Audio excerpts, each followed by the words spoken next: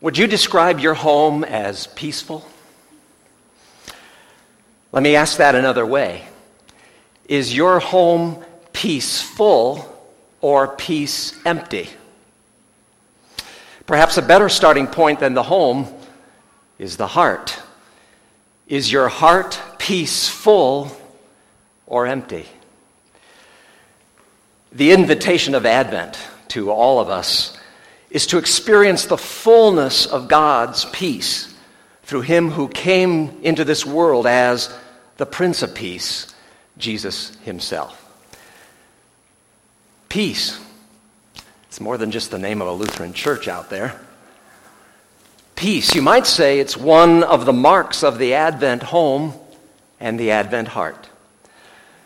The theme verse for our Wednesday night Advent services is Romans 15, verse 13, in which Paul mentions three such marks, if you will: hope, peace, and joy.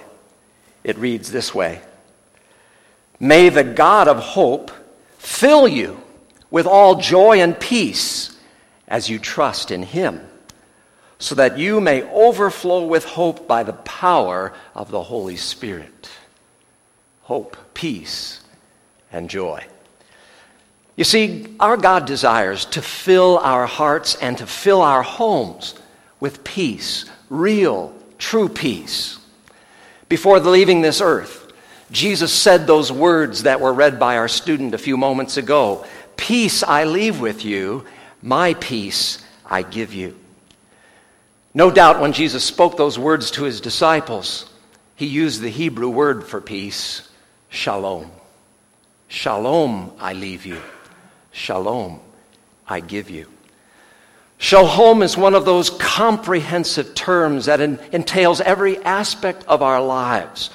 It speaks of entire health and wholeness, of entire calm throughout our whole self, wellness in every aspect of one's life. Now, that doesn't mean that one isn't going to have some difficulties in life. Let's face it. Life is hard, like our skit demonstrated. But shalom, you see, sustains you even through the tough times. And this gift of shalom, peace, from Jesus, the Prince of Peace, is far greater than anything the world can offer us. Jesus continues in those words from the Gospel of John: "I do not give to you as the world gives." Now think about it. The world's offer of peace is fleeting at best. How many human peace treaties have been made and broken, and made again and broken again? Or consider how quickly peace was shattered 75 years ago today at Pearl Harbor, or on September 11th, 2001. Worldly peace is fragile and temporary. Or how long-lasting, for example, is the peace that's offered by entertainment or amusement, shopping or sports, travel or technology?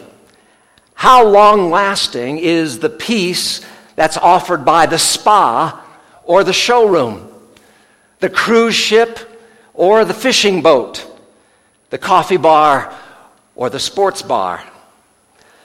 Now, of course, none of those things is necessarily evil. In fact, they may even bring some enjoyment into our lives. But the point is, their offer of peace is short-lived indeed.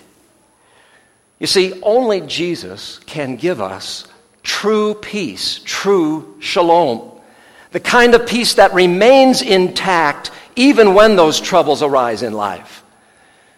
Jesus said in that gospel reading, "I have told you these things so that in me you may have peace. In this world you will have trouble, but take heart. I have overcome the world."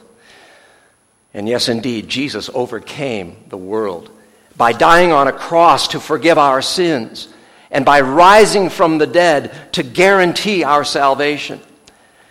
Jesus, that little baby in Bethlehem, went from a manger to a cross to overcome the worst that the world could throw at us: sin, death, and hell. And now Jesus, the Prince of Peace, gives us a peace that lasts not just for this lifetime, but into all of eternity. It's the kind of peace that St. Paul describes in his letter to the Romans in chapter 5, verse 1, where he talks about peace with God. That's the kind of peace that really matters for eternity. This is what he wrote.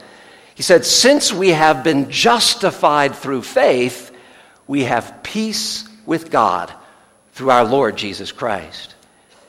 In those words, he's hinting at an inherent problem that all people have. And that is that we're born sinful and we live sinful lives. And sin always separates us from God, our Creator. It's quite a dilemma. It's like there's this big wall, and on one side is sinful human beings, and the other side is a holy, sinless God, and we cannot bring ourselves over that wall to be back into a right relationship with God. We can't do it on our own. Someone else had to do it who was sinless. And that brings us to the whole reason for Christmas. You see, the whole reason Jesus came into the world in the first place, the whole purpose of the Christmas miracle, was so that through Jesus, people may be reunited with their Heavenly Father, reconciled to Him through faith in Jesus Christ. Through Him we are made at peace with Him. What once separated us from God has been wiped away and torn down, and He welcomes us now to Himself as His beloved children. You see, by Jesus' death, sin was paid in full. And through faith in Jesus, we are forgiven in full. And through the Prince of Peace, our hearts are truly peaceful. And peaceful hearts lead to peaceful homes. Let me ask you, where are you seeking peace? At the first Christmas, the angels delivered a threefold message. May their words be our words. Christ is born, glory to God, peace on earth. May the holy shalom of God fill your hearts and your homes to full this Christmas and always. Amen.